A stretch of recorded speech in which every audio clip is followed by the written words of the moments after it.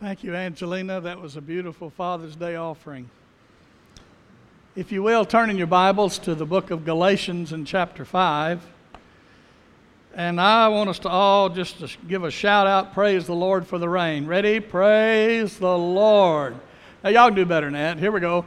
Praise the Lord. Amen. Amen.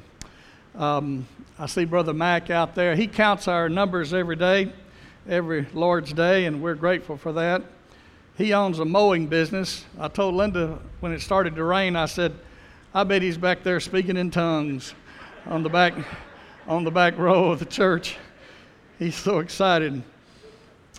Business slows down a little bit for the farmers and the mowers, and we're grateful for the rain.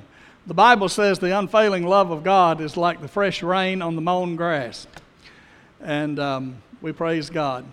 Gives us hope, refreshes our thinking. I know we were down in Mississippi a week ago, and their corn's a lot higher than ours up here and a lot greener.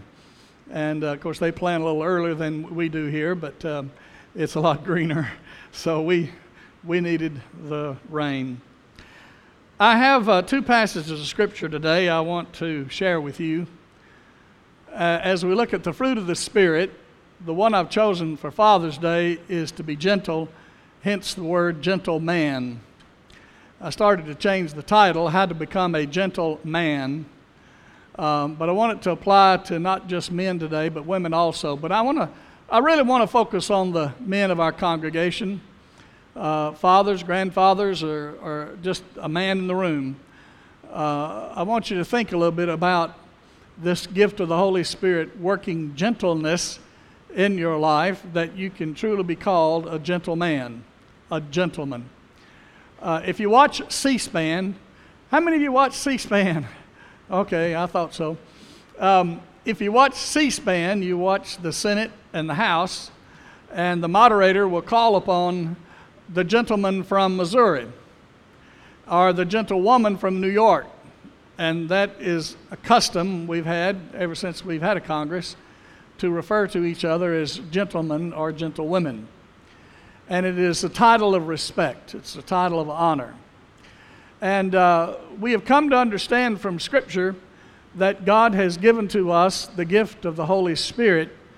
And one of the fruits of the Holy Spirit is the word gentleness. Gentleness. We want to kind of understand what that means. Now, the word gentle in the Bible can be also translated humble. Humble. Someone who is humble, who walks humbly with God and walks humbly with others as well. The strength of a man is not in how big his horse is, like John Wayne, or the kind of hat he wears, or how many he can whip and beat up on the stage, on the TV. The strength of a man is demonstrated in his gentleness, his humility, which really means power under control. Power under control. And men, we live in a society, in a day and a time when you watch TV, there are not many gentlemen portrayed as heroes on the screen. Men are ridiculed, made fun of. Women, not so much. I think that's biased, ladies. It shouldn't be done to start with for either sex, but to pick out one sex and to berate them in public is not Christian. Jesus never berated a woman nor a man. The only people he scolded were the self-righteous religious leaders who were called scribes and Pharisees, in order to help them to understand that they, of all people, were filled with selfish pride, narcissism, and abused other people. And he called them snakes. You snakes, he said. And he preached as a prophet would preach to them, woe unto you,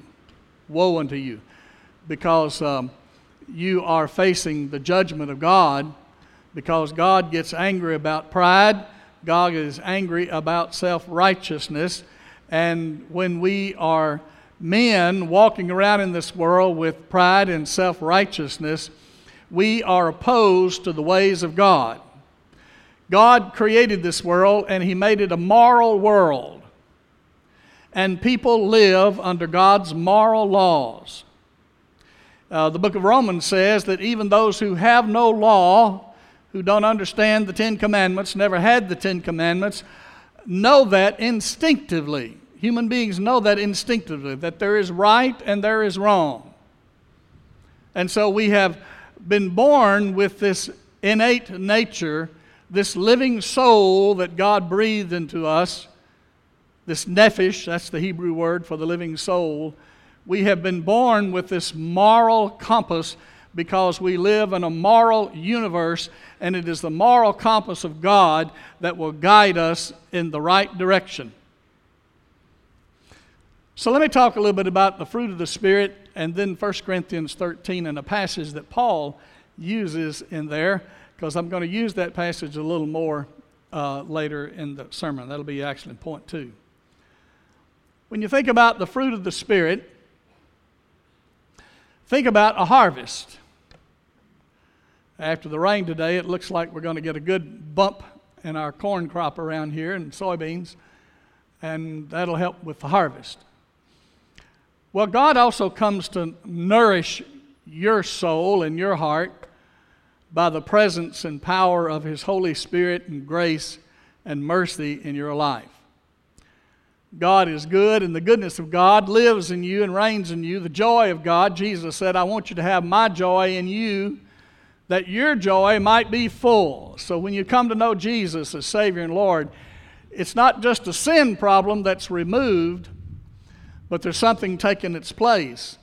Jesus warned us about, in the parable, about the woman who swept the house, and when the house was swept clean, 7 greater demons came in because nothing was there to take its place. So in thinking about the cross and the resurrection, the gospel of Jesus Christ, and what did God accomplish on the cross of Christ, He took care of the sin problem, swept it away, if you will, but He didn't stop there.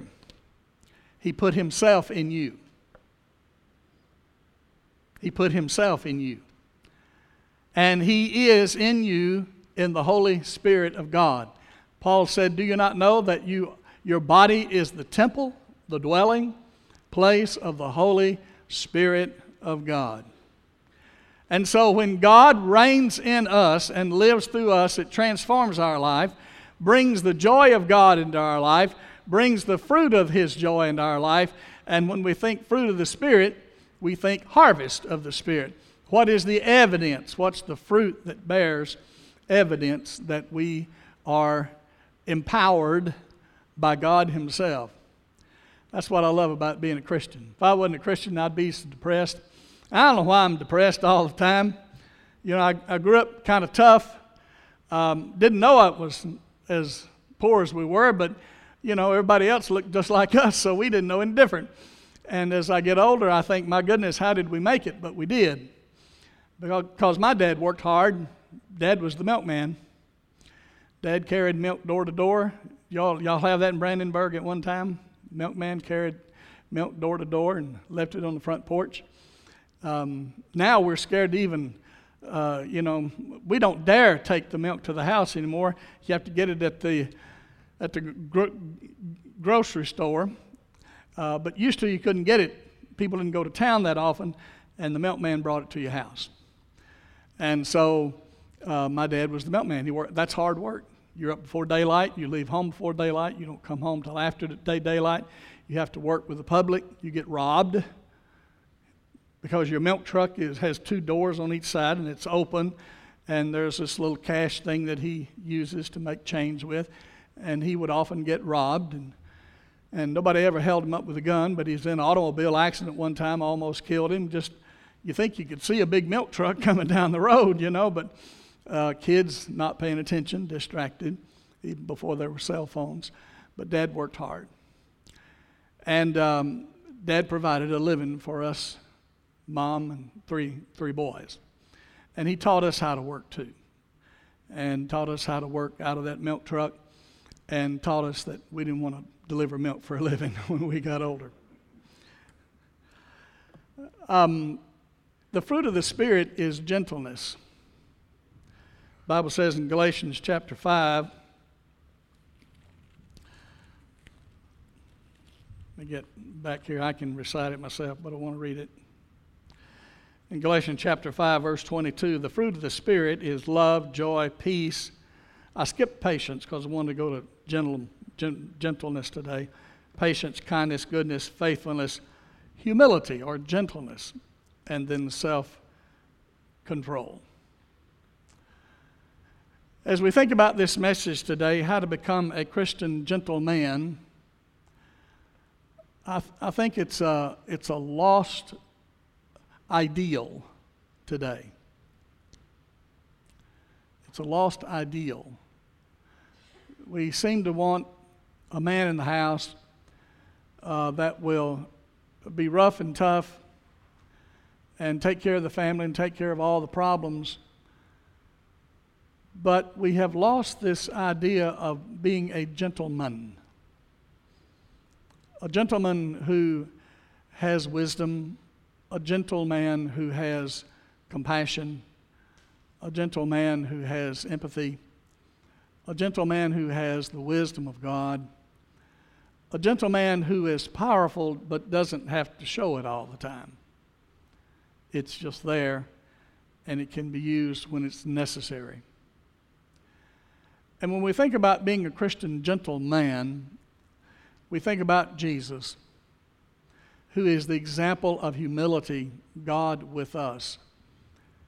He was humble enough that he would empty himself, the Bible says, and he would leave heaven and he came to earth. And he took upon the form of our likeness, our humanity, and all the pitifulness of what it's like to live in this world and be tempted by sin. And he himself tempted, but yet did not give in to any of those temptations. And Jesus had many occasions where he could have shown force, but he not only resisted that, but he told Peter, don't do that. Peter wanted to cut off the ear of the soldier. And Jesus said, that's not the kingdom of God. Jesus had the power to be raised from the dead, but he repaired the ear of the man that Peter was angry with. That is a gentle man. I want to talk to you about 3 steps to take today to allow the Holy Spirit of God to bring the gentleness of God into your life so that, men, you will grow to, or man up, if you will, to be a gentle man. Number 1, start every day with a renewed relationship with Christ and your family. Start every day with a renewed relationship with Christ and your family. First of all, make sure that you're saved and that you've asked Jesus to come into your life and forgive you of sin. If you have done that, you have an identity that is brand new. You're no longer who your daddy told you were. You're no longer who your aunts and uncles and grandparents told you who you were.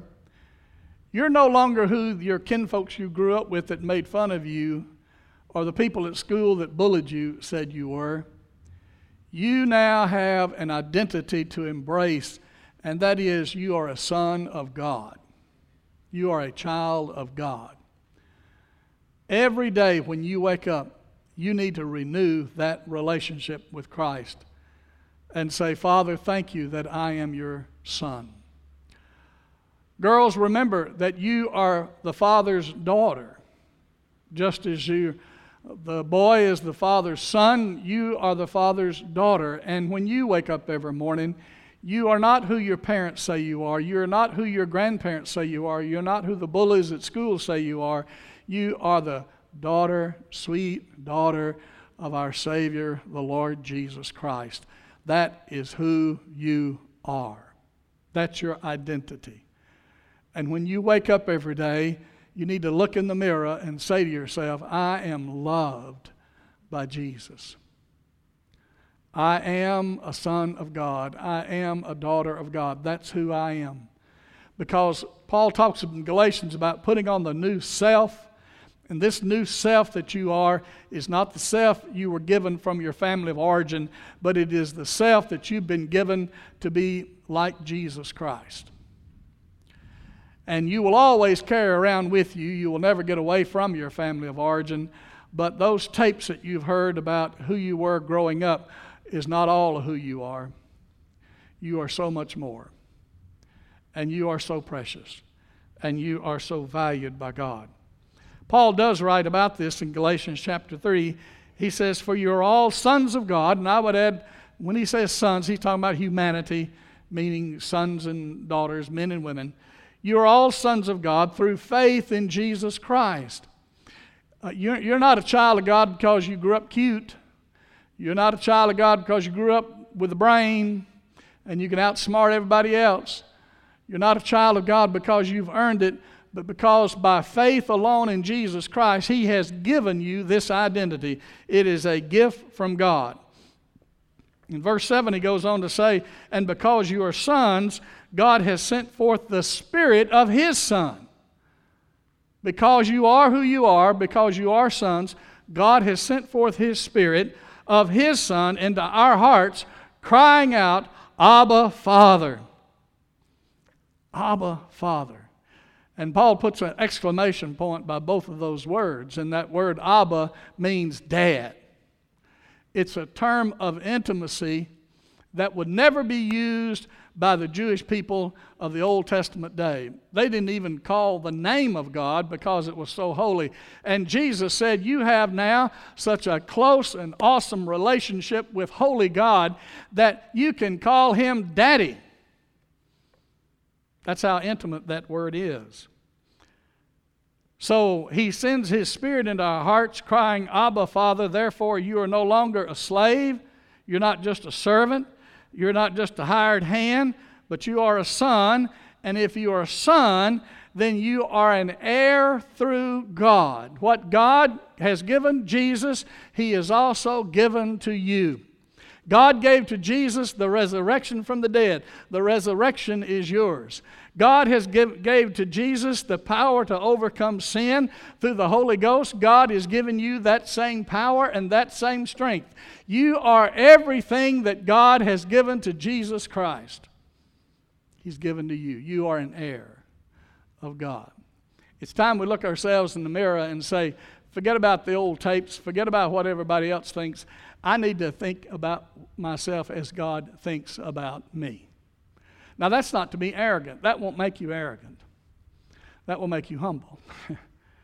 That will make you humble. Because you know that you don't deserve that title. You know that you didn't earn that title. And you know that it is God's mercy and God's grace in your life that gave you that name. So the name that you bear is the name of Christ, and you are sons, daughters of God. A son of God is to have a humble spirit toward God as Jesus had toward His heavenly Father, and sons of God also have a compassionate spirit for those around him or her, toward family, those you live with, those you go to school with. How many of you have ever heard of identity theft? Anybody heard of identity theft? I was reading this week some statistics on this. 60 million people say that they have been the victim of identity theft. Can you believe that? 60 million people. In 2017, 17,000 people officially registered and said to the officials, police or their bank, my identity has been stolen. I need a new Social Security card. I need a new bank account. I need a new credit card. 17 million in 1 year. 17 million in 1 year. When I think about identity theft, I think about what Satan's trying to do to every Christian believer who has that name, Son of God. He's doing everything he can to steal your identity. He's doing everything he can to take away from you the honor and the title of a child of God. There's no greater title you'll ever have in your name than to say, I am a child of God by the grace of God. Paul wrote to the Galatian church And he warned them about this identity theft. And he says in chapter 3, "Oh, you foolish Galatians." These are believers. These are saints of God. He said, "Who bewitched you? Who fooled you into believing another gospel other than the gospel of the Lord Jesus Christ?" One of the ways, let me give just two ways Satan tries to steal your identity. One very subtle way he tries to take away your identity is through peer pressure. You will be more afraid of people than you are of God. When you get to the point that you're more afraid of what other people think of you than you are what God thinks of you, you have allowed them to become your God. Peer pressure. Nothing stronger to bring us away. There's powerful forces in the world. When you walk out of this building, you are exposed to the pressures and the values of this God-forsaken society that we live in, this deteriorating, this decaying world in which we live in, and you will be shamed and blamed and booed and called everything in the world except gentle because you believe in Jesus Christ.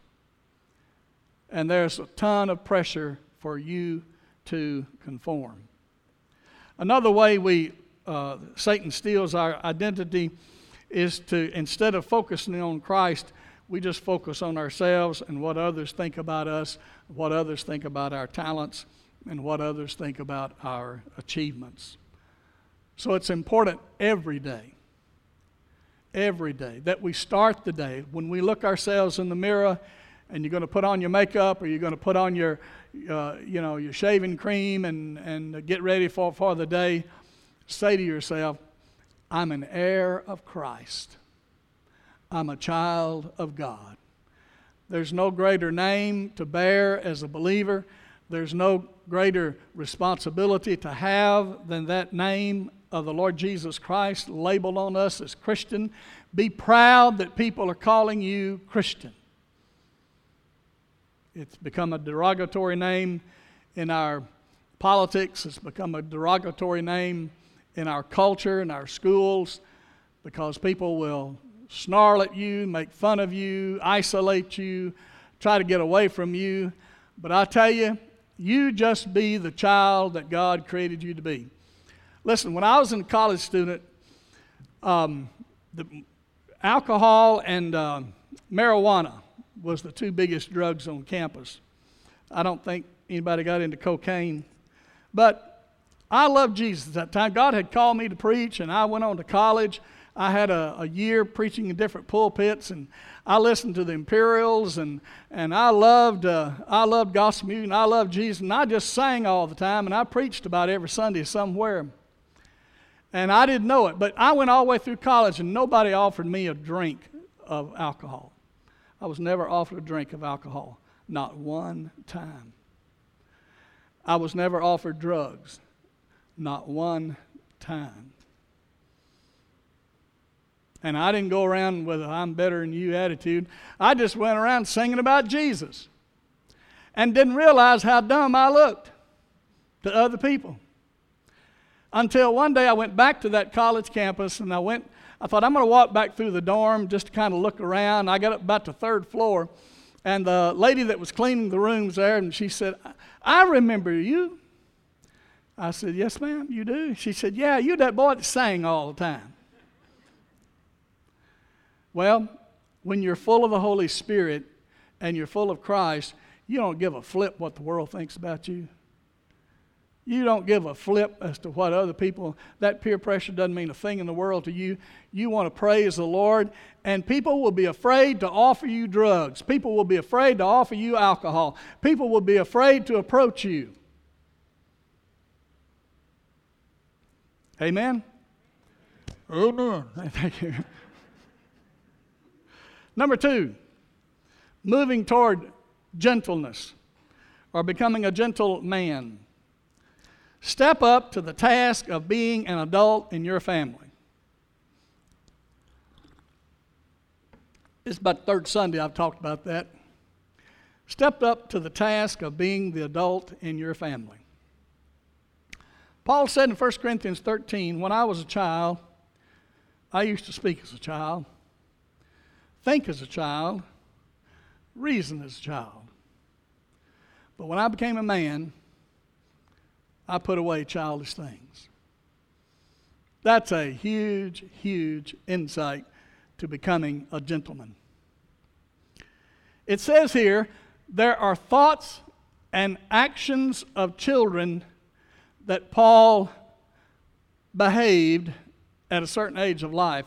But when he was transformed to another age, an adult age in life, he let all of that go. What's the difference?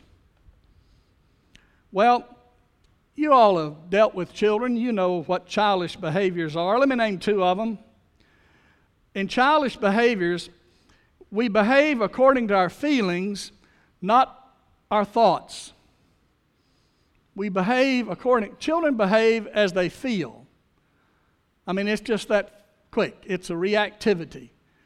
They don't think rationally through what they're about to say or do. They just react. Now, it's really, young people, until you get to be about 26 years old, that this part of the brain right here does not fully develop. But somehow when you hit 26, it's about as strong as it's ever going to be. That's the rational, thinking, logical part of your brain. And if you're dealing with children, middle schoolers, more than any other age, and a lot of high schoolers and a lot of college-age students, and wonder, why in the world did they do that? I have told them, and I have told them, and I have told them. Well, it's that part of the brain right there. It's the rational, logical, weighing out the pluses and minuses. Do I really want to do that? What's still in charge is the feeling part of the brain. That's way down in here, and you were all born with that part. And it's still in charge. And Paul said, when I was a child, that part of the brain wasn't in charge. And this feeling part of the brain was in charge. I acted like a child. I spoke as a child. I did what children do. But when I grew up, when I became a man. Now, he's saying all this in the context of the love chapter. All right? And it takes a real man to act lovingly toward his family and to be the adult that the family needs in the family. And Paul said, let's don't behave like children, let's be like men. And there are other passages in the Bible, he just tells them straight out, be men. Be men. Grow up, be men. Don't act out of your feelings, act out of your values and your goals. That's the difference. Children resist enduring discomfort. It is hard for them to delay gratitude, but an adult can delay gratitude. We can do that. But when we are acting like children, we just can't wait. We get impulsive. So our feelings take over instead of our godly wisdom that we learn when we learn from the Word of God. The word of wisdom does not retrain your feeling part. It gives you the rational part to think through what you're feeling right now. I'll give you an example.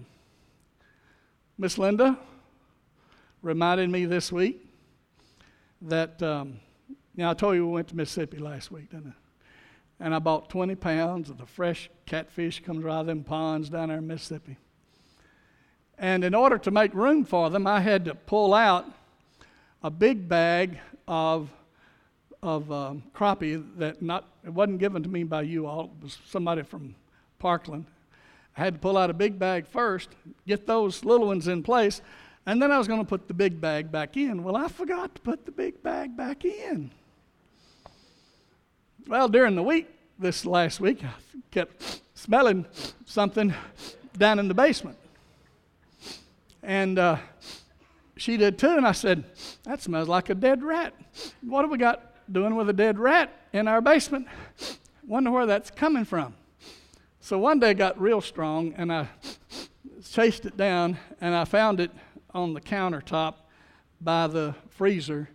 And there was that bag of all those crappie that some poor individual caught right down here in this lake. And they were ruined. And I wouldn't dare unzip that bag. And I gently took it outside. Well, everything that bag touched had caught all of that putrid smell. My wife, in her wisdom, after we've been married 41 years, did not come upstairs and say to me, Tom, the basement stinks. Why don't you clean up your mess? Has she said that? The basement stinks. Why don't you clean up that fish mess down there that you made? I probably would have acted like a child, at least tempted to. I would have said, what do you mean clean up that mess down here? Don't you know that I went down there and paid for all them fish? Don't you know that I froze all those fish? Don't you know that I put all those fish in there? And, those things just, and here we go. Now we're in an argument. Well, guess what? When I react like a child, I'm not reacting to Linda. I'm reacting to my mother, who used to say to me, pick up your underwear and put them in the dirty clothes. Pick up your socks and put them in the dirty clothes. See that? And so, God bless her, she came to me and she said, next time that happens, help me understand how bad it really is so I can help you. You guys ought to give her an applause. I tell you, that was wisdom. Help me understand. That's what I remember her saying. Help me understand. And we worked it out together. The basement is spotless clean now. You don't smell anything down there but fabuloso. You see, we are in conflict as adults with each other because the language we use is like childhood language rather than adulthood language. And in that reactivity, in that reactive moment, like a child, I'm not really reacting to you. I'm reacting to things I heard from my family of origin, and I hadn't worked it out yet. Paul says, put on the new self, where you can be adult and mature, and you can be the kind of man that speaks like an adult to your family. And you know what? Your kids will grow up to that adultness. Your grandchildren will grow up to that adultness. They will meet that challenge. So instead of berating kids, instead of nagging them on and on, Paul goes very deep in Colossians about this and saying, do not agitate your children to anger. Talking to the fathers. Challenge them. Don't try to rescue them, but challenge them. And let them learn how to solve their own problems. Let them live with discomfort. Don't try to save your child from discomfort. They need that. A child in discomfort will figure out a way to find a negotiation, a way to deal with it, a way to win. But if you're always saving them from discomfort, if you're always trying to rescue them, then they never learn how to do it for themselves. And you're not always going to be around to do it for them. They'll marry somebody that will do it for them.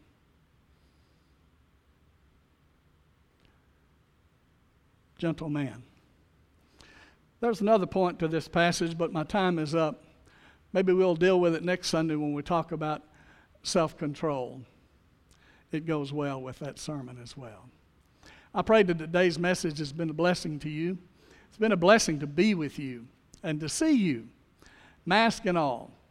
And it helps me to preach much, much better when you pull your mask down. It really does. When Vicki sticks her tongue out at me, I know I said something I probably shouldn't have.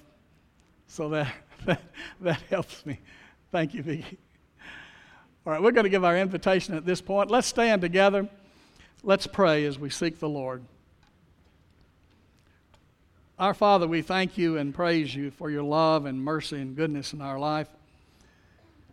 You're always giving us second opportunities to do it better, to follow more faithfully, to be more gentle like Jesus, to not let our feelings be the power within us, but let the Holy Spirit be the power within us to deal with conflict as Jesus did, with wisdom and the Word of God. Lord, thank you for this great church. Thank you for blessing us in the COVID virus. Keep us safe. Keep us, Lord, in tune with you and your purposes for our church. Let us not lag behind, nor grow weary in well-doing. We pray it in Jesus' name. Amen.